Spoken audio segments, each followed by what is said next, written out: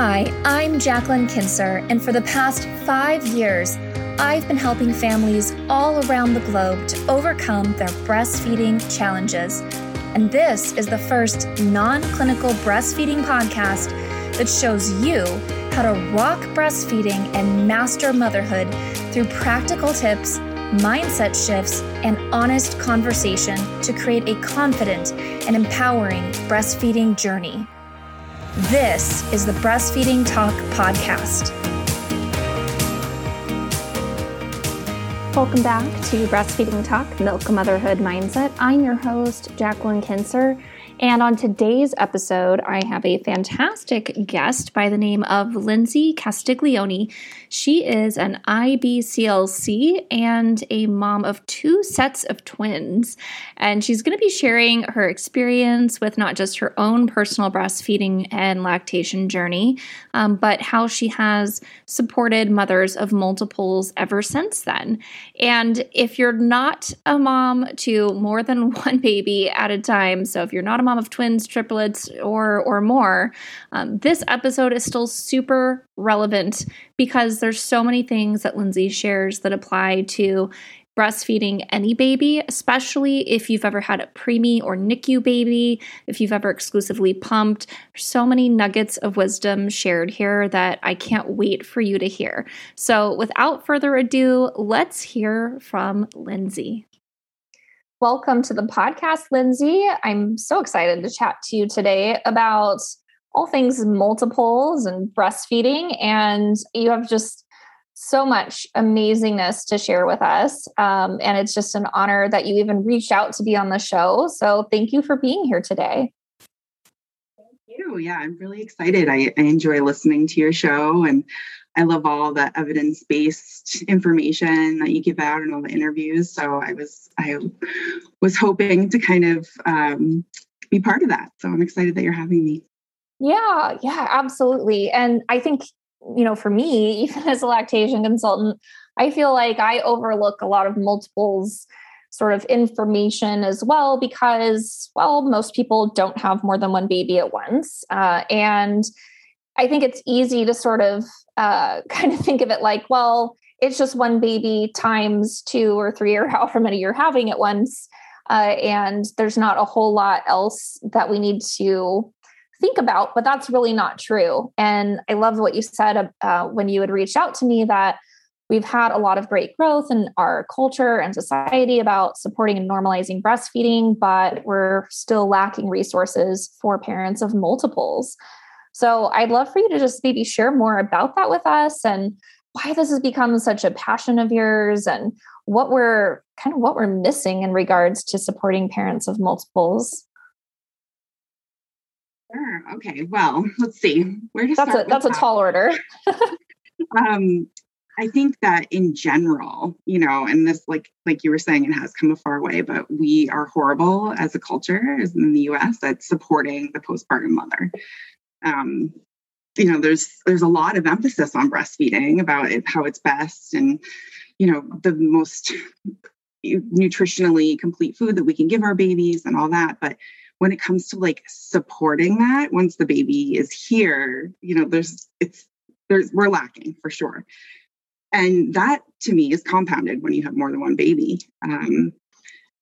If a mom doesn't have support with one baby, be it with family or a community around her, you can imagine how hard that would be with 2 babies without having that kind of support. And then we want to add in the wish to breastfeed.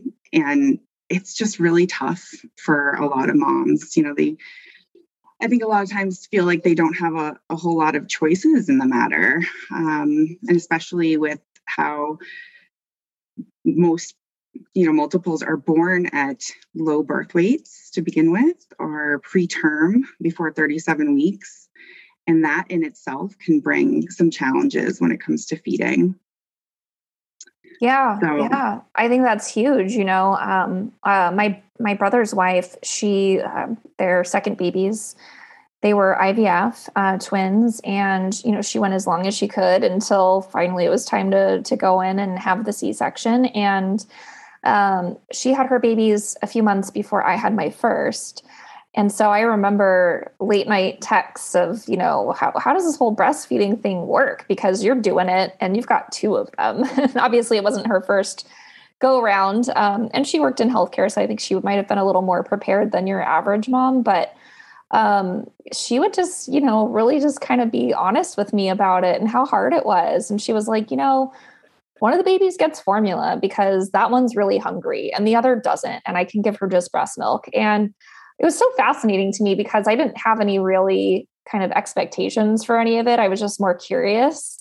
But it was interesting to see how there were things that I just wouldn't have expected that were so different about her breastfeeding her twins versus me breastfeeding my one baby, especially like you said, with being early. So I think already there's some challenges that start out.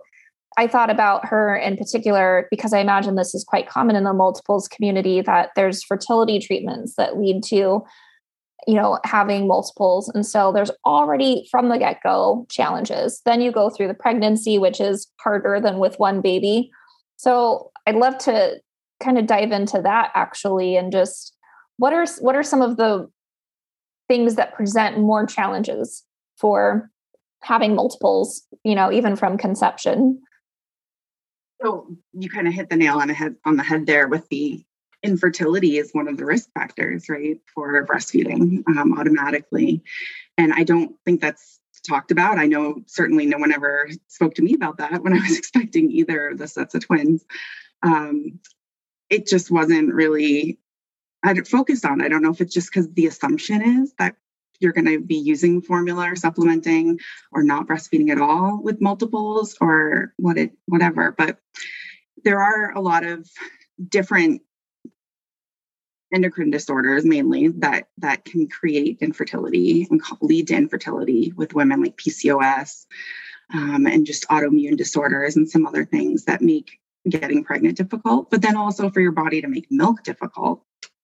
So it's not impossible by any means, but it definitely, it's something that needs to be strategized beforehand. Because if you're up against it, with two crying babies and you're trying to figure out why, you're struggling to make enough milk for them, kind of backtracking way back to that cause of infertility, it's probably not going to be at the top of your mind.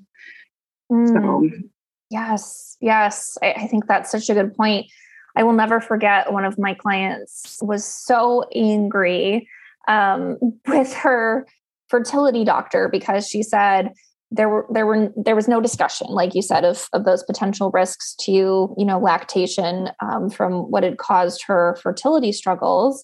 And then the moment she got pregnant, she's just, handed off to the OB, never, to be heard from with that fertility doctor again. And so then it's this huge surprise when she can't make enough milk for the baby, which is so unfair, right? So she had all this anger about it, which makes sense, of course.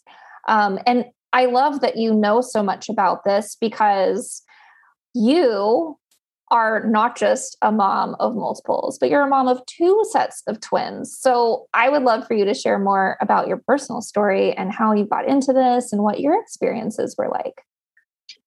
Yeah, absolutely. I would love to tell you my wild story. I feel like maybe it's because when you want to buy a red car, all of a sudden you see red cars everywhere. But I do feel like I know a good amount of families that have more than one sets of multiples. But I forget, to some others, it's still kind of shocking. Like, how does that happen? I do get that question a lot in the public. But relating back to the infertility story, that's where our story started. My husband and we met in 2009 and we got married in 2009. He's in the Navy and I met him and he was shortly going to be moving from New Hampshire to Hawaii in just a few months. And we kind of had this whirlwind romance and he said, come with me. And I thought that might be a nice idea. And what's the worst that could happen? I'm going to Hawaii and it would be amazing. And it was scary, but still it was a lot. So we moved to Hawaii. We tried to get pregnant to no avail. We kind of went through that normal progression of infertility. You start out with Clomid. Usually you work your way into IUIs, which are inseminations and different medicines. And then we were transferred from Hawaii to upstate New York. And they had an amazing fertility clinic there with really great prices. And so we kind of jumped right into IVF, knowing that that was really the best shot that we had. And the very first IVF cycle that we did, we got pregnant. So we went in for our first ultrasound. And now, mind you, this is back in 2010, and the doctor had let us make the decision on how many embryos we would transfer. And we actually transferred 3 embryos. That is not the norm these days. A lot of times, they're really focused on actually having singletons. Most fertility clinics are not trying to have multiples. That's not their goal. So we had transferred 3 embryos, and I was considerably young. I was 29, I think at the time, 20 or 29. And we went in for that first ultrasound, and we actually saw 3 yolk sacs. So 2 of them were in one main sac. So they were mono di twins. So they'd be identical. So that was one embryo that split on its own after they transferred it. And then the other would have been a fraternal triplet, but that baby didn't end up, we never saw a heartbeat. So it didn't progress normally. And then my body just reabsorbed it eventually. So here we were, pregnant with identical twins. We were thrilled. At 16 weeks, we had a scary ultrasound where they actually couldn't find the separating membrane in between the 2 babies, and jumped to the conclusion that they were mono. So monochorionic and monoamnionic, which means there's no separation between them at all. And it's very dangerous because of cord entanglement. So they referred us right to a maternal fetal medicine doctor, which we got in within a few days. And they did this long ultrasound for hours and not saying anything to us. And it was very nerve-wracking. And finally, they called us into the office, and he said, they are not mono. They have a separation. But the reason that we can't see it is that it's shrink wrapped to one of the babies because he has no fluid. And the other baby had too much fluid. So this is twin-to-twin transfusion. That's what that's called. And there are treatments for it. It's mainly a fetal surgery where they go in and do an ablation on the placenta while you're pregnant. It's scary, but it is pretty effective. And, there's still a decent mortality rate that's associated with any of the options that you have when you have twin-to-twin transfusion. So we were terrified that we had just spent our savings to get pregnant, and we thought we were going to lose these babies. So we ended up getting referred to Children's Hospital of Philadelphia. They went all through, they did literally an 8-hour exam on us between like an echocardiogram and ultrasounds and a geneticist, all sorts of stuff. And at the end of the day, they said, you know what, your babies are actually in great shape. They are handling this really well. And unfortunately, we cannot do the surgery today because you don't quite qualify. You have to get a little bit worse before you qualify for the surgery. So they sent us home. And that was, again, terrifying because I had wanted to just fix it. Like, do the surgery so you can, fix the problem.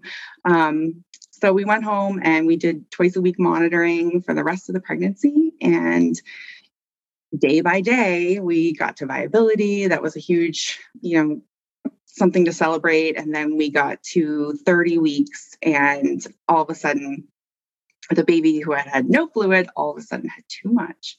And he was in distress over that. And so they ended up delivering us at 30 weeks and 3 days, emergency C-section.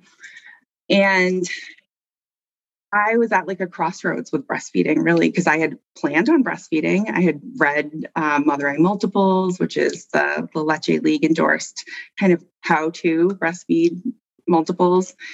I had goals set. I did a lot of the things that I tell my clients to do now. But then we delivered at 30 weeks, and I go in to see my little babies in the NICU with, 2.5 and 3.5 pounds.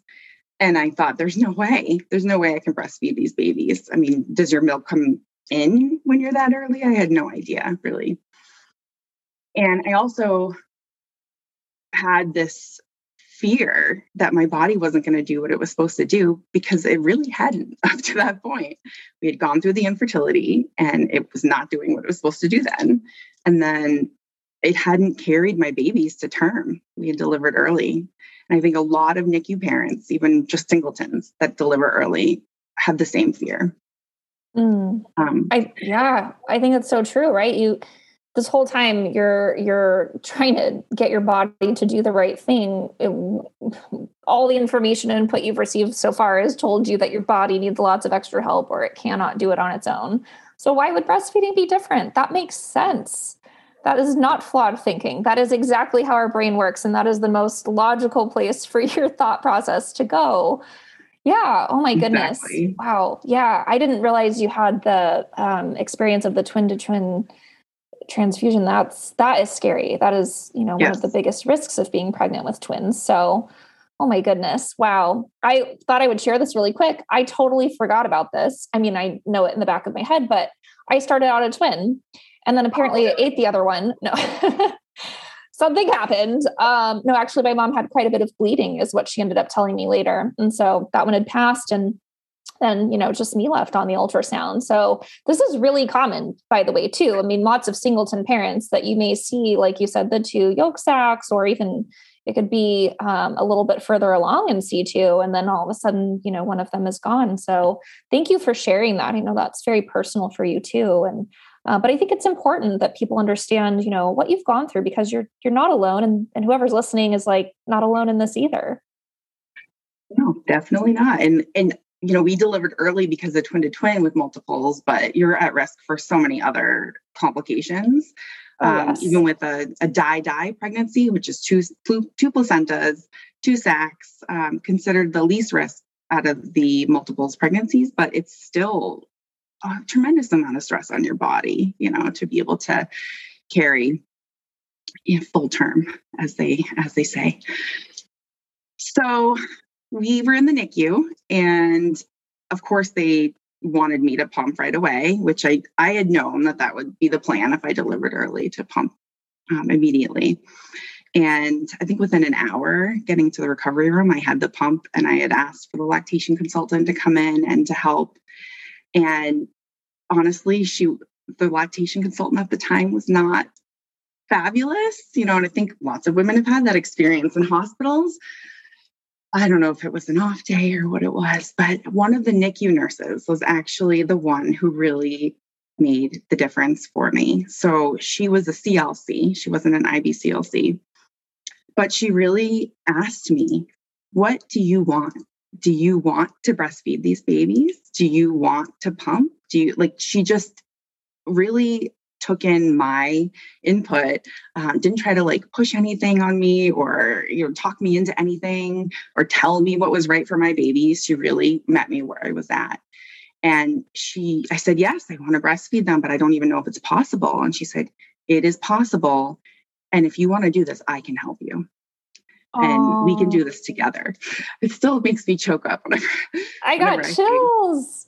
Oh my goodness. She did her job so well. This is what a lactation counselor is supposed to do. Oh my goodness. I feel like, by the way, NICU nurses are much more in tune a lot of the times with those breastfeeding needs than sometimes the hospital lactation consultant, because they're really right there with the baby all the time, as long as they're in there. So I love that for you. I'm curious, by the way, how did you know ahead of time that you would need to start pumping right after birth, or to ask for the lactation consultant? How did you become aware that was something you should do?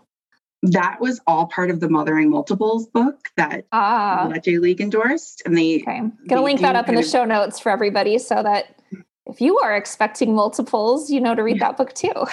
It's actually not in publication anymore, which is I know. sad. I had to buy mine on eBay, but I am still going to link it up wherever I can find it. AB Books, eBay, whatever. And then I'll just at least put the name. She has a Facebook group where she has uploaded the chapters into the files, so you can read it online. Find that. It's a little bit easier to see things in print, but it's still a great resource. So yeah, absolutely. So I kind of got off and running with pumping. They were much too small at that point to put to breast. So that was what I did, I pumped around the clock. And one of the things it says in Mothering Multiples is that you may hear well-meaning nurses, like on the postpartum floor, say, don't worry about pumping overnight. You need the sleep. You need to, you need to heal. Your body needs to recover. And it said, don't listen to them. They mean well, but if you want to bring in your supply for 2 babies, you have to pump around the clock. And so I knew beforehand that was going to be my plan. And I kept really good track of how much I was pumping every day, like to the milliliter. And it really was so motivating for me to each day see that amount increase and see my supply come up and up and up. So within about 3 weeks, I was pumping about 50 to 55 ounces a day. So wow. Yes. So the supply definitely got brought in, and the lactation consultant, I had gotten to see a different one at that point, and she worked with a lot of the NICU moms, and she was really supportive. And she said, that's good. We can kind of plateau out for a little bit because your babies, they were not eating anywhere near that amount. So I filled a deep freezer with milk. But eventually about 32 to 33 weeks, I was able to start putting them to breast. And just practicing in the beginning, it's such a process with preemies. They were still tube fed with the tube down their nose into their bellies. And, we would put them to breast while they were getting their feeding. So they would associate that they were latching and their bellies were getting full at the same time. And we delayed bottles. So this was kind of a controversial thing in the NICU that kind of got some nurses up in arms, but sometimes you really have to advocate for you and for your babies. But we delayed bottles until like a few days before we were discharged. One of the discharge requirements was that they had to take a certain amount of milliliters in a bottle. And that's pretty common amongst NICUs. But I was there from about 7 or 8 a.m. in the morning until about 7 or 8 a.m. at night. And I would nurse them every feeding. We would do a weighted feed. So I'd weigh them, nurse them, weigh them again. And then the NICU has this lovely mathematical formula where they calculate how many milliliters a baby needs of sustenance from their weight. So unfortunately, and this is one of the things that kind of gets me still to this day, but it's not a realistic number that most breastfeeding mothers would be able to be giving their baby per feeding. It's designed for really fast waking because that's what they want for babies in the NICU. Right. So, I thought that was the goal at the time, but now I realize that it was kind of an impossible, kind of goal to meet for me. Mm. So anyway, we just kept working and we got closer and closer to that number as they grew. And then eventually they got discharged at 37 weeks. So we were there a total of 7 weeks.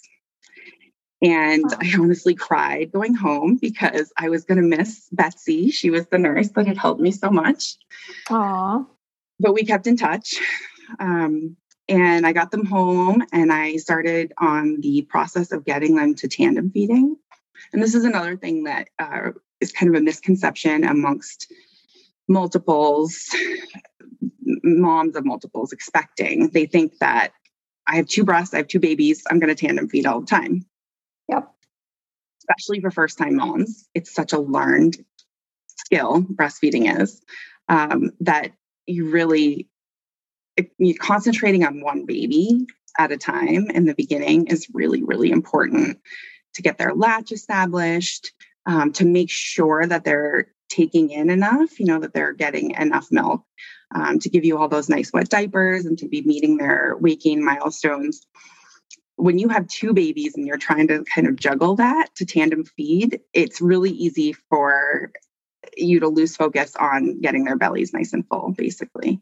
So what I did was a system. I would work up to exclusively tandem feeding. I would take a individual feeding and I would swap it to a tandem feeding, let it go for a few days, get my feet underneath me, feel like I was confident doing that. And then I would take another individual feeding and swap it over for a tandem feeding.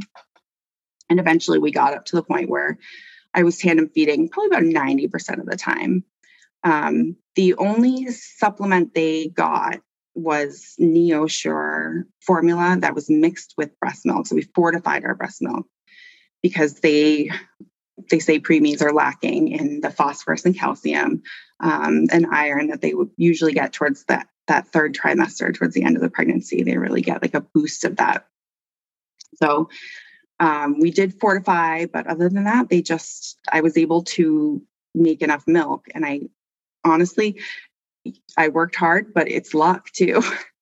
I mean, I was really blessed to be able to have the supply that I did. Yeah. Yeah. I mean, that's no easy feat. And you're recovering from major surgery and all of the things that have happened. And now you're pumping around the clock initially in those early days. But I've heard a lot of moms say this, and I'm curious if it was true for you. When your babies are in the NICU and you can't hold them all the time and do all the things that you looked forward to with, giving birth and having your babies, they're not at home with you and whatnot. Did you feel like there was some sort of sense of like accomplishment or connection through you pumping and providing that milk to them? Or did it feel really hard to do that, or kind of a mixture? I think the former. I definitely felt like that was my job. That was my main job. I knew that I was the only person that could provide that for them. Because it is tough as a NICU mom to feel like the nurses and the doctors are the ones that know best for your baby. Because, as moms, we're supposed to know best for our baby, but not in that case, not when they're tiny and very early. Yeah. So I looked at pumping as like, that was my main way of mothering them really for a while, especially before I could hold them a lot and practice breastfeeding. So that was definitely a motivating factor for me to stay on that schedule. Yeah, that's amazing. Yeah. At least you're not sitting there on your hands like, well, what do I do? My babies are in the hospital. I'm sitting at home all day? No, you were there with them, which I think is so great. And it sounds like you had really supportive NICU team. And I think too, you touched on something really, really important, which is that it sounds like you did a lot of advocating for yourself. I think that we can expect other people to know what we want, or since breastfeeding is sort of the normative standard of feeding, let's say you have a NICU baby, right? Or, it's unexpected, or even if it is expected, and you just think, well, someone's going to come help me with, pumping or something, right? Well, maybe not unless you ask. So I think it's really important that you may not have that proactive person like you did, the nurse who was also a CLC, that came to you and said, what do you want to do? Come with that. Find the right person to speak to about that, because you got to avoid bottles for a long time. You got to put the babies to the breast, and they knew how to do it in the right way with the NG tube feedings while at the breast. All of those things really, really matter and probably helped you succeed. Had you just let your babies be tube and bottle fed, and now you go home and you have non-latching babies, what are the odds that you're going to stop exclusively pumping? Not great, because you didn't have a good foundation with breastfeeding. So you did a lot of work advocating yourself, probably because you read the Mothering Multiples book, but I feel like maybe just a little bit of your personality too, from what I can tell. Yeah, I actually was told by some of the more kind of, I don't want to stereotype, but more old school nurses, that if I would just give them bottles, that we would probably be discharged, or they would be discharged a whole week earlier. Oh, that's really, really hard to hear as a parent, because you kind of feel like, am I self-inflicting, this on us as a family and on these babies? But I just stuck to my guns, and we actually made a sign that we put on their incubators that said, please no bottles. We are learning how to breastfeed. Because I would go home at night, and the overnight nurses, sometimes they would just assume that they would be having bottle feedings like when they were around 35, 36 weeks gestation, because pretty much all the other babies were getting bottles. And they kind of looked at me like, why are you wanting them to be tube fed? They're old enough, quote unquote, now to be able to have bottles. So that's why I said it was kind of a controversial thing in the NICU. It was definitely something I had to advocate for.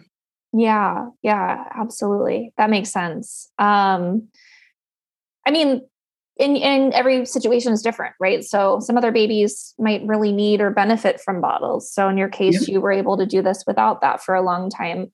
Did your babies have pacifiers as well to help with getting those suck reflexes going? Yes. Yep. They use pacifiers in that. Yeah. Yeah. I think some parents are a little surprised by that when that happens, like there's a lot of things that sort of happen after birth that we're not prepped for. And some families have the idea of, not giving a pacifier right away. But when it comes to NICU babies, it's actually a good idea. So yeah, absolutely. Yeah, it does help them kind of form that association. So even when they're getting like the NG tube feeding, they would also be getting the pacifier. So that, again, that whole connection between I'm sucking, yet my belly's being full. This must be, what I'm supposed to be doing. Yeah. Yeah. Well, you had this angel of a nurse that just was so great for you. And then I think you said you stayed in touch with her. So tell us a little more about that. Yeah. So she would come and visit. She came to their first birthday party and we kept in touch. And I always am trying to tell her how much she did for me, like how much I appreciate it and how thankful I am. I mean, she truly changed my life. I never, ever thought I was going to be a lactation consultant. That was not on my mind when I was walking into the NICU, with two tiny babies. So it changed my life. And that's the inspiration behind what I do now. I want to be that source of support and understanding and meeting my clients where they're at and do all those things that she gave to me. So there's a study out there that I love, and I can't quote it exactly, but from my memory, it's if a mother is given two positive reinforcements, two forms of positive reinforcement from a medical caregiver or from her spouse as well, that she's 37 times more likely to be breastfeeding at 6 weeks postpartum. Wow. Within the first few weeks of breastfeeding. That's amazing. Yeah. If you find that, send it to me because I know I've heard something similar, but I didn't remember detail at all. So that's, so powerful. Mm-hmm. It really is. Yes, absolutely. So now you've had this one set of twins, but they're not your only set of twins. No. So and I'll just back up to say real quick because it'll make more sense in a minute. But when the whole year, so I breastfed Hayden and Connor, that's the two boys that I have, that's their names, I was latching them until they were about 8.5 months. And then they started going through a lot of nursing strikes. And now in hindsight, I see because we were still doing like 2 bottles a day because I was so focused on them getting the right amount of food. And that is very common with NICU parents. So I knew that, I would put them to breast all day, but then I could kind of use that bottle or 2 bottles as an insurance policy to make sure they were eating enough. And I was not pace feeding. I was not following, 1 ounce to 1.5 ounces an hour, which we know now is like pretty typical for breastfed babies.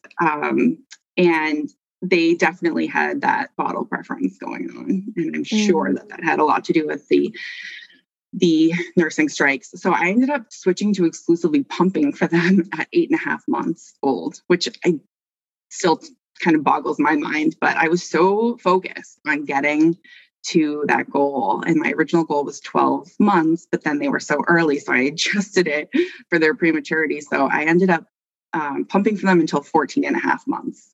And so that would have been a year after their original due date. Wow. And immediately we started thinking about the next baby because we still lived in New York at the time, close to the great fertility clinic with the great prices. And we knew we'd be moving soon. Charlie was going to get transferred, that's my husband, to a different base. So we said, all right, well, we're going to do this again. We're going to go through IVF again, and we're going to have 1 baby this time. And I really wanted to know what having a boring 40-week full-term singleton pregnancy was like. And you do hear moms of multiples who have a singleton after their twins or triplets say, oh, it was just so easy and it was this wonderful experience. And so I wanted that. I wanted that experience. Yes. Who doesn't? Right. So we went in for the embryo transfer. And so they had taken my eggs and they take a sample from my husband and they create these embryos in the lab. And then they let them grow for a few days. And they can tell just by looking at the embryos what kind of quality they are, like if they're great quality, if they're subpar or poor. And that ultimately plays into the decision on how many embryos to transfer. So our goal was to only transfer one embryo, but we went in on transfer day and they were not great quality at all. So they were behind in growth. They were like just not ideal. So the doctor said, if you really want a good shot at success, I'd put two back. I'd put two embryos back. And we discussed it, and we ultimately decided that we would rather have another set of twins than for our family to be complete at that point. And we knew we wanted more children. So we put those two embryos back, and I was convinced that it didn't work. Because, you Google, or people with infertility, especially, they Google the grade of embryo and then what the success statistics are. And you play this game in your mind while you wait to see if it worked and everything. And so we got a positive pregnancy test at home, and then we went in for a blood test, and the HCG number. So that's when you get your blood test for pregnancy, and then there's a number associated with how much of that hormone that you have. And the level that I had was almost exactly half of what it was with Hayden and Connor. So I was like, yes, we did it. This is clearly indicating that we have one baby in there. And so we went in for the ultrasound, and they put the wand, where it goes. And they said, well, how do you feel about having your second set of twins? And I was like a deer in the headlights. Like, no, that can't be possible. We, the embryos weren't that great, and my husband's all excited, and I'm giving him like a nasty look because I'm like, why? How much work this is, I wish I had a different response or could tell you that I was like, falling all over myself with joy, but I was terrified. I had just gone through a really traumatic, whole experience, the pregnancy, the NICU stay, everything. Yeah. So we went home and to our 18-month-old twins. So they were 18-month-old, age difference at that point when we got pregnant. And I was scared for a while. It was not the best start to things. And eventually, when we kind of found out that they were a boy and a girl this time, that somehow, and it's not about the gender, really. I would have been just as happy, I think, ultimately, if it was two boys. But that kind of helped me wrap my mind around it a little bit more and find a place of excitement. Because up until that point, I had accepted it, but I was not like thrilled at the idea of having another. So we ended up moving at about 27 weeks in the pregnancy, and we went from New York to Pennsylvania, and that was quite a big transition with two toddlers and then being pregnant with twins. But we kind of got settled in, and when I had 30 weeks, I kind of expected them to come any day. That's what I knew, is that premature birth, and I was scared that was going to happen again. And not only that, but we lived in a kind of rural area, and our closest hospital did not have a NICU. They had like a special care nursery, and the closest NICU was about an hour and a half away. So I was really worried that we were going to end up with a second set in the NICU, and then I was somehow going to have to divide myself between my toddlers at home and these babies in the NICU. And my husband, being in the Navy, does not have any sort of leeway, basically, on time off. But things just kept rolling, and they were really healthy. We never had any complications in the pregnancy, which is amazing. Kind of a funny side note, I had kind of told everyone that I was going to formula feed. Oh, wow. I had known how much work breastfeeding was, thinking of a premature birth and the whole NICU stay and pumping around the clock and all that went into breastfeeding them. I said, there's no way I can do that with two toddlers. But somehow I talked myself into trying, thank goodness. And so they were born at 38 weeks and 2 days.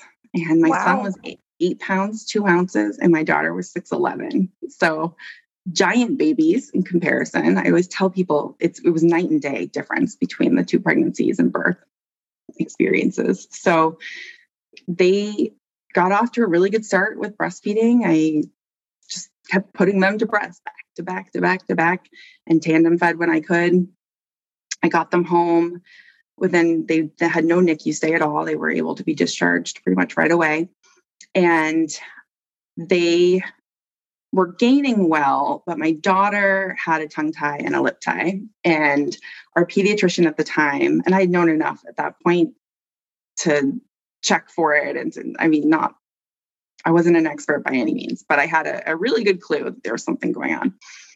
And our pediatrician at the time was like, well, she's gaining okay. She wasn't gaining as fast as her brother, but he said, I'm not really pro revision. There's not a whole lot of research out there that supports that it's going to make a big difference. And I was in one of those situations, and I know from listening to your podcast that this comes up periodically, where the baby was gaining okay. So it didn't really matter what I was feeling or the pain that I was in. Yeah. And he said, well, when she gets to be about 2 months or so, her mouth will grow. She'll be bigger. It'll be less of a complication. And thankfully, he was right with that. So we just kept going with the breastfeeding, and they were able to never have a drop of formula. And I nursed them until they were 27 months old. And I had never set out to be like extended breastfeeding, or anything like that. But we got to a year and it was still working. And it was a really great experience, to have that to compare to from the first experience. It was like cathartic for me. Wow. Yeah, you didn't have to end up exclusively pumping for any period of time then. No, not at all. Yeah, that's awesome for somebody who started out not even sure you wanted to breastfeed them. It's kind of ironic, but it just goes to show, though, that you never really know until you're in the situation. You kind of build it up to be this thing in your mind, and then it could totally go a different way. So being open to the possibilities. And that's something I really talk about a lot with my clients and in my classes, is doing your research and having a plan and setting goals. And all of those things are so important. But ultimately, with multiples, we kind of have to roll the punches. We see what we're working with and go from there. Yeah. I think that's true for anything in life, but especially breastfeeding, and even more especially breastfeeding multiples. And, I know that you said when you had your first set of twins, you had this experience with this NICU nurse, and that inspired you to become a lactation consultant. So how does that timeline of you becoming an IBCLC play into your mothering experience with your children? So timeline-wise, I looked it up on my own and did my own research and decided that I was going to be a CLC. So I looked up where the classes were, and there was one in our area and close to us. It was in Philly, and we were in central Pennsylvania at the time. And I actually weaned the second set of twins so that I could go to that class. We were kind of ready for it anyway, but it was just kind of an interesting, ironic transition. But it was a really nice way to wean with them. We kind of had like a last nursing session, and they waved goodbye to nursing, and they understood, they were old enough to understand that that was the last time. And still sad though. I think weaning is full of emotion, no matter when and where, how it happens. Yes. But I went to this class, and it was like a mom vacation. I went and I stayed in a hotel by myself and ordered room service and went to these classes all day. It was amazing. And I was, still really thankful to my husband for being so supportive of encouraging me to do that and take care of 4 kids that were 2 and under by himself at the time. That is huge, especially if that wasn't his regular daily experience. No, not at all. Yeah. So I became a CLC, and then I was kind of like, well, where do I go from here? I wasn't really ready to jump into like a workforce situation with 4 little kids at home, and like daycare costs for 4 kids would just be insane. So I really just did a lot of peer support. And I really had started the peer support after the first set of twins came out of the NICU. They had kept my information and they would give it to different twin moms that were trying to breastfeed. And I'd get all these emails from moms at the NICU and just kind of give them that peer support. It's so, so important. So we ended up moving again so we were Pennsylvania, we moved to South Carolina. We were there for only about 6 months, which was really unfortunate that it was such a quick transition there. But my husband was going through another part of the training that the Navy has you do. And right about that time, I ended up seeing an advertisement on Facebook from a company called Twin Love Concierge. And they were looking for a twin mom to teach just expecting twins classes. And they had an IBCLC at the time that was doing their breastfeeding twins classes online. But I started teaching with them, and eventually I ended up taking over the breastfeeding classes as well. And then I started doing consultations with families, and I just loved it. It was just so awesome to connect with twin families all over the country and to really feel like I could be that like encouraging voice of support for them. So we moved from there, from South Carolina, we went to Connecticut. This is like 5 different states in 9 years, ultimately. Wow. With 4 kids. With 4 kids. Yep. So we got to Connecticut, and I was really focusing then on working toward being an IBCLC. I knew that's what I wanted to do. It's a long road, especially for someone who does not have a nursing background. And I know you know that. Yes, I do. Listening to your podcast, I was kind of like, well, where do I start? I need all of these hours. It's 1,000 hours for anyone who doesn't know to sit for Pathway 1, to sit for the exam. And through doing research, I figured out that if you worked at WIC as a breastfeeding peer counselor, that you could count those hours and you could get paid. But those jobs are very hard to find. They're in high demand, especially because they like to hire WIC moms. So they like to kind of advertise to them to begin with. But I applied for a job, and I was so fortunate to get this position. And so my kids at the time, they were 4, 6, and 6. And let me tell you, going to work every day was awesome. Not that I didn't love being a stay-at-home mom, but it was just a whole new world to go to. I had an office, and I would see moms and get to talk about breastfeeding all day. It was amazing. I loved it. So I was with them for almost about 1.5 years, maybe a little bit more. And then we were transferred again from Connecticut to New York. And once we got to New York, I knew my focus was I was going to really buckle down and get my health science classes out of the way that we need in order to sit for the exam.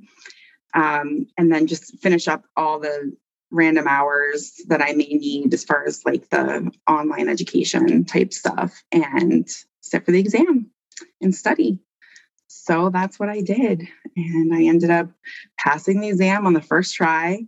For anyone who's an aspiring IBCLC, they do not make that test easy.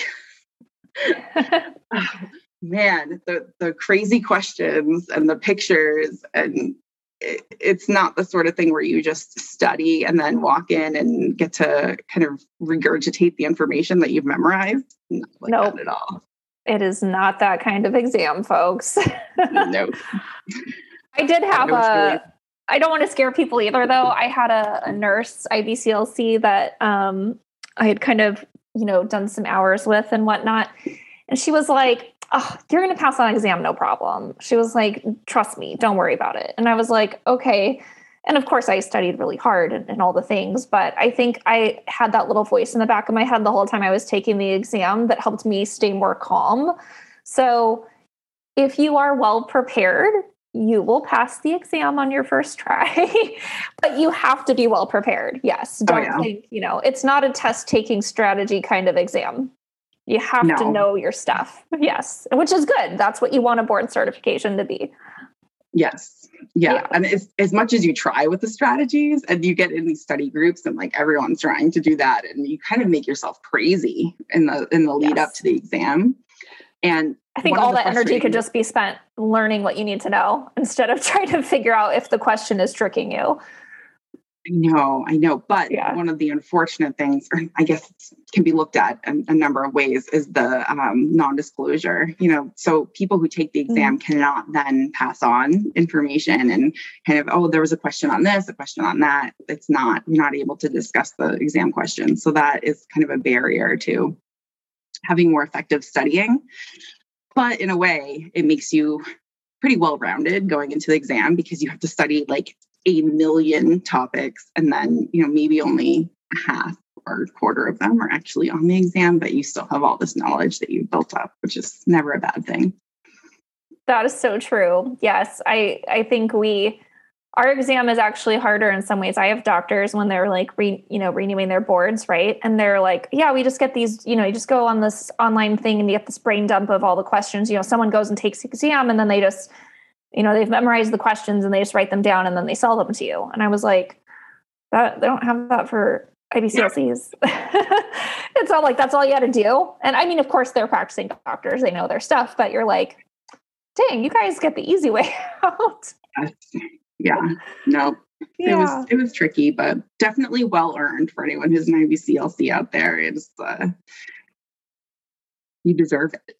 Yes. Well, and you too. I love that you have this unique experience that brought you into this profession and that you get to utilize that along with, pairing that with all of this amazing professional and clinical knowledge, because then you're able to really meet the client where they're at, or when you're providing this education to them, you really know the questions they're going to have, the thoughts that are going to be going through their head, the struggles they're going to be experiencing, not because you learned it from a textbook, but because you lived it too. And it's very, very valuable to have that experience. Absolutely. And there's lots of IBCLCs out there that have worked with twins, have good experience working with multiples, but, there aren't a ton of them that necessarily went through it, like you're saying, that walked through like the trials and the tribulations and all the emotions that go with it. But there is kind of a fine line, because for anyone who's an IBCLC that went through a breastfeeding experience, you do have to be really careful not to kind of blur that line between unpacking whatever you may have gone through and then also your client's experience. So I am very, very cognizant of keeping that boundary there. Yes, it's very important for sure. As much as, I'll have clients who, love to ask me about, did your babies have ties or something? And I'm like, yes. And I've done podcast episodes about them. So go listen, because it's a different experience than what that person is having. Right. So if I do feel like there's something helpful that I can share that I've gone through personally, I do feel like that helps a lot of moms. Like you said, that peer support too. So we sprinkle that in every time we work with someone because, maybe we know just that thing they need to hear, or let them know they're not alone or whatever it is. So, so important to be able to do that too. And where they can feel seen and heard. And I know that you're obviously really good at doing that. And it sounds like it kind of fell into your lap, right? Did this profession find you because these NICU moms were emailing you and you were already doing the work? You just didn't have the certification or the exam or all those things, right? Absolutely. It did. I never envisioned myself going down this road, but I will say my bachelor's degree is in social work, which definitely helps with this whole profession. Definitely is useful.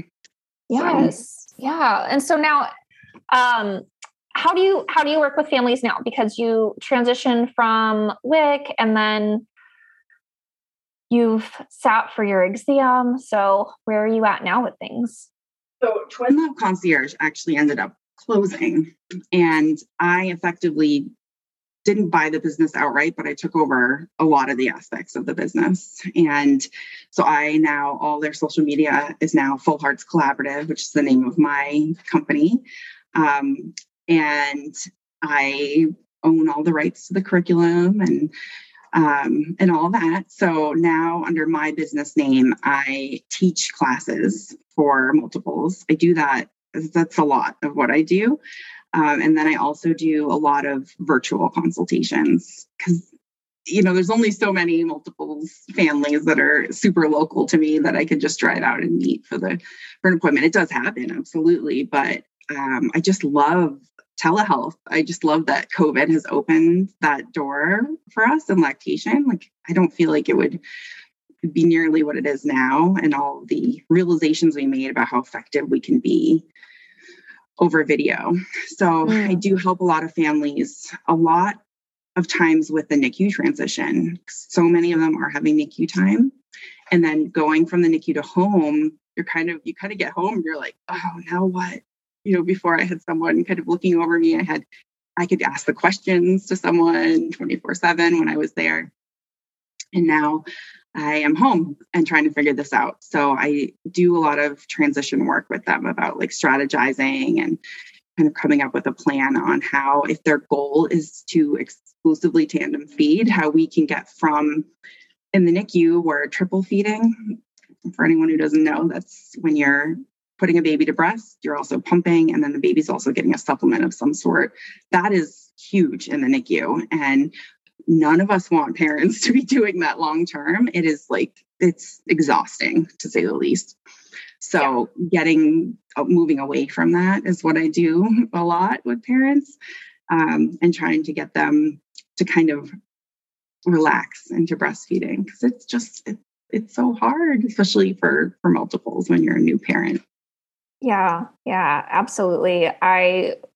Triple feeding is the worst, even if you're a singleton. So trying to feed then 2 babies, it's kind of more than triple actually. But I love that you mentioned telehealth as well. Especially, it makes so much sense for parents who have babies in the NICU, because they're either going to spend their time at the NICU, and then if you aren't associated with the hospital, you can't just come in there and start helping them there.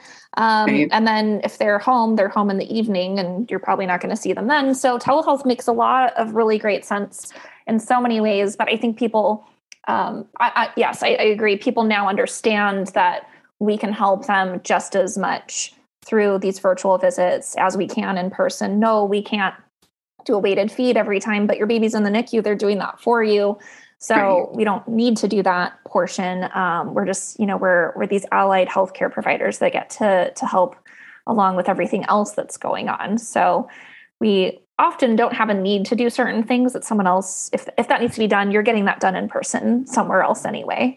So I like to reassure parents of that. And I love that you teach classes, because one of the best things that you can do is, it's usually no surprise that you're having multiples. So you're probably, like you said, going to be using Google a lot, and you probably already have in terms of pregnancy. But if you can do more to educate yourself before the twins are here, or triplets, or whatever the case may be, then I think it's just even better, right, to get that education, like you said. And there's a book, but it's out of print, and also it's out of print because it's older and it's not super up to date, and things have changed. The way hospitals work changed. COVID has changed things. So staying really on top of all that is super important. Yeah, absolutely. And just having that class, I know when you go to do something, you're doing it hands-on. That's where a lot of our cemented information is with learning. So yes, you're going to take this class while you're pregnant, and then you might forget a few things by the time you're actually trying to nurse these babies. But it's definitely the best start that you can give yourself. And it's going to give you some solid expectations.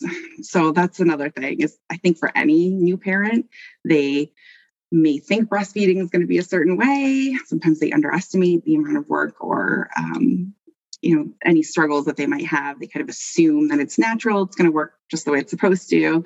They're going to see how it goes. I get that one a lot. But if they have solid expectations and they know going into it that it's going to be a decent amount of work, there's some things that can go wrong, but there's so much help and support out there to meet those needs that they may have. I talk a lot about an investment in time theory that I have. So we know like the first 4 to 6 weeks, I think anyway, are the toughest of breastfeeding. That's really when you're kind of walking through any of those big challenges. They're usually apparent right up front. Your baby's tiny, so any sort of growth is much more important, when they're 4 weeks old versus a robust 9-month-old baby. It's just a different caliber of concern and whatnot. So those first 4 to 6 weeks, especially when you're talking about 2 babies that you're trying to feed, it is grueling. It's hard. There's nothing sunshine and rainbows about it. But if you can push through that time frame and get beyond that, it's so much easier than trying to formula feed twins and to try to wash all those bottles. It's going to take you about an hour a day to wash enough bottles to formula feed 2 babies. So it may be tempting in the beginning to think like, oh, it would be so nice to know that I could give my baby a bottle of formula and I'd have XYZ amount of hours, because we know that formula is harder to digest, so they have longer before the next feeding. It would be nice, but if you can just invest this time, it's going to pay off so much, down the road. So just giving parents that framework before they deliver, I really think helps set them up for success so much more. That's so true. Otherwise. That is true for, 1 baby, 10 babies. I mean, so true. I think it is just sometimes when you're struggling or things are hard in those early days, then it's easy for your brain to assume that it will always be this way. And so you want the easy out, and the easy out would be to stop, right? Stop what you're doing, exclusively pump or switch to formula or whatever it might be.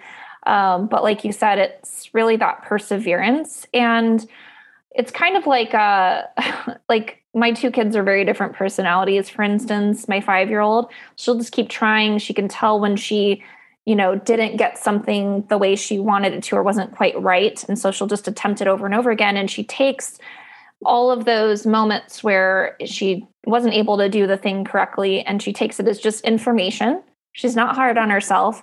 And then she just changes what she does and then perfects. And that's really what we're supposed to do as humans. But I think when you're faced with, perhaps trauma of things during the pregnancy and the NICU stay and birth and all of that, our resilience to that is kind of worn down. And so that one little, it could be the little straw that broke the camel's back, right? You have a baby that, won't latch or isn't gaining weight or whatever. And you're like, oh, well, I guess I just can't do this. And it's so kind of, I don't want to say it's easy to go there, but you can see why it happens, right? A lot of the time, it's not because someone is lazy or not committed or whatever. That's not what it is. But if you have those expectations, like you said, then you can just realize that, yes, maybe it's not going great now, but doesn't mean it'll always be that way. And just that perseverance, so important. Yes, absolutely. And I also talk a lot about if you have to use formula, we have a solid supplementation part of this class, because I'm not going to pretend that it doesn't happen. I mean, especially with multiples, we are looking at a very decent rate of formula, and quickly too. Usually, if they don't go to the NICU, they're still likely to have some formula. But if they go to the NICU and they are, say, 35, 36 weeks, they want to start them right away on the formula. Whereas we know our bodies aren't making anything but colostrum at the time. And that's what they're supposed to be getting. But that's not factored into things with the NICU. So it's likely that they are going to be getting either donor milk, that would obviously be the preference, or formula in the meantime. But there are certainly ways to supplement while protecting your supply at the same time. And that's definitely with multiples. It is with singletons too, but that's definitely one of my biggest focuses, because we need a lot of milk to feed 2 babies, and anything that disrupts that along the way can be a pretty big deal. So I talk about cup feeding formula, trying to keep that formula to a minimum, but also being so thankful that we live in a place that we can access formula and clean water and all the other things that go into formula feeding, and just to be kind to themselves And any amount of breast milk is an amazing gift for their baby, even if they are pumping 2 ounces a day. Sometimes parents don't know that they think that it's all or nothing, and if they can't pump 60 ounces a day to feed their twins, then what's the point? It's a big time commitment to invest if you're only getting a little bit of milk, but it is still such an amazing thing for your babies. Yes. And any medically fragile baby, especially a baby that's been, born very early, human milk could literally make the difference between life or death. That is why donor milk is available in NICUs and much harder to get outside of that, because it can be really, really critical for many babies. So we're always trying to advocate for that, not because we're, just love breastfeeding. It's because it makes such a difference. They didn't get to finish that in utero growth and development. So they've got to do it in the outside world, and getting those stem cells, getting those antibodies, getting, all of those other bioactive factors of breast milk is really, really important for them. So, and also when they're little, 2 ounces, I know they're trying to, get the babies to grow and whatnot, but that's a lot for a little baby that's not, born full size. So I think that's just, like you said, it's such a gift to be able to give any amount to a baby that's going through some special circumstances. Yeah. And, parents of multiples are also at a much higher risk for postpartum depression and anxiety. Actually, the most recent study I read said it was 43% more likely with multiples. Wow. So that's a huge thing as well, and something that needs to be taken into account. And we need to make sure that we are supporting those parents. So if that means they need to supplement or feed in a different way, that's what has to happen. And that's okay. And they need to be given, it's almost like they need to be given permission to still, feel like they're great parents, because they are, So yes. That's a tough one too. I'm curious what you see in the families that you work with. How common is it that someone is not making enough breast milk to completely support their multiples? Like, how common do you see it that they, really do need to, or supplementing is best for them? A lot, unfortunately. And a couple things kind of play into that. I think that birth, the whole situation around the birth, so even full-term babies or close to term, twin deliveries are tough. And sometimes we're looking at lots of medications or hemorrhaging or some other not fun things to think about that happen. And that can unfortunately play into the beginning of breastfeeding, whether it be your supply or even just not being able to put the babies to breast for a certain amount of time. Because I see that somewhat frequently too, is if the babies are taken to the NICU, or if mom is medically unstable herself, that first, we're not looking to get a breast pump in 1 hour. My situation, I was lucky enough to be very stable and had all those things in my corner, but not everyone is.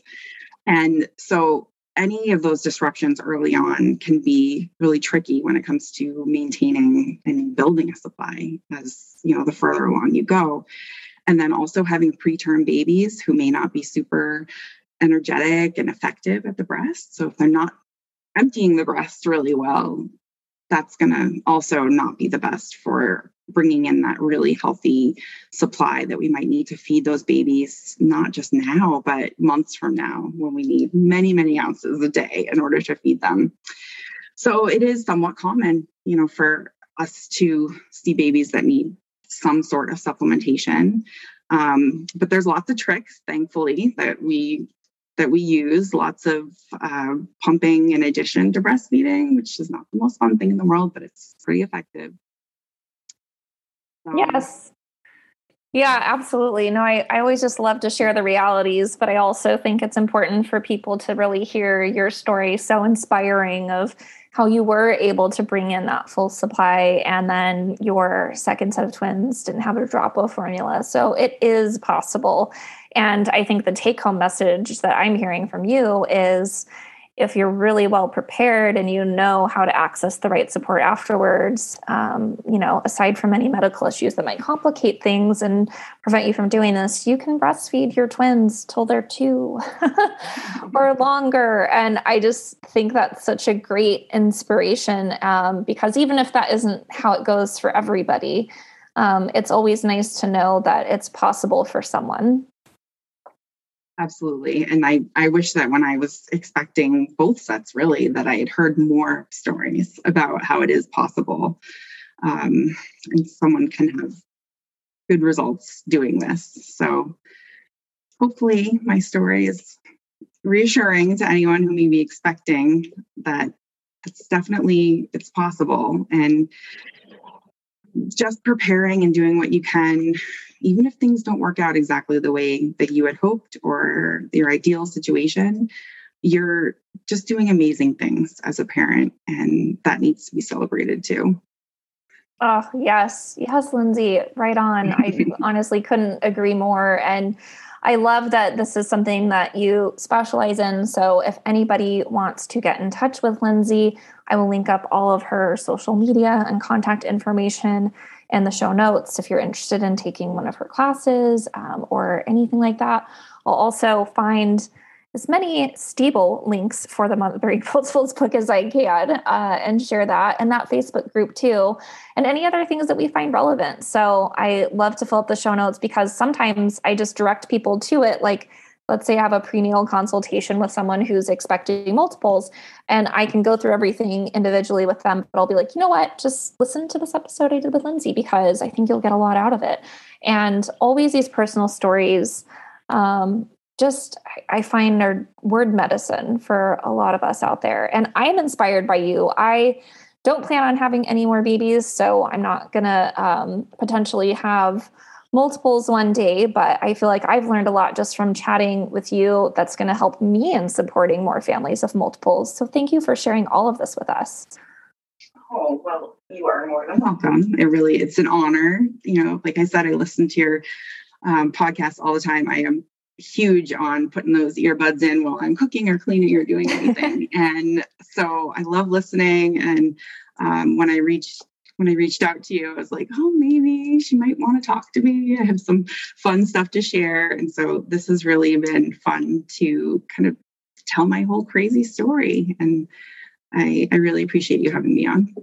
Yeah, absolutely. No, it's been such an honor to have you on, Lindsay, and I'm sure we'll keep in touch. And for everyone listening, go check her out on social media, because even if you're a parent of a singleton of just one baby that you're breastfeeding right now, there's still so much that applies. And I think you'll get some great information on that as well. So thank you. Did you know most moms stop breastfeeding in the first month postpartum? I believe succeeding at breastfeeding means having the right mindset.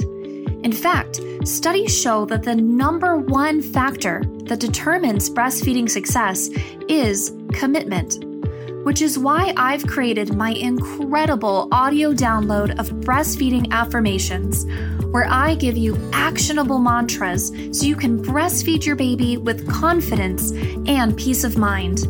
And best of all, it's free. To get access to this audio and PDF, simply visit holisticlactation.com/mantras, and you can get started right now.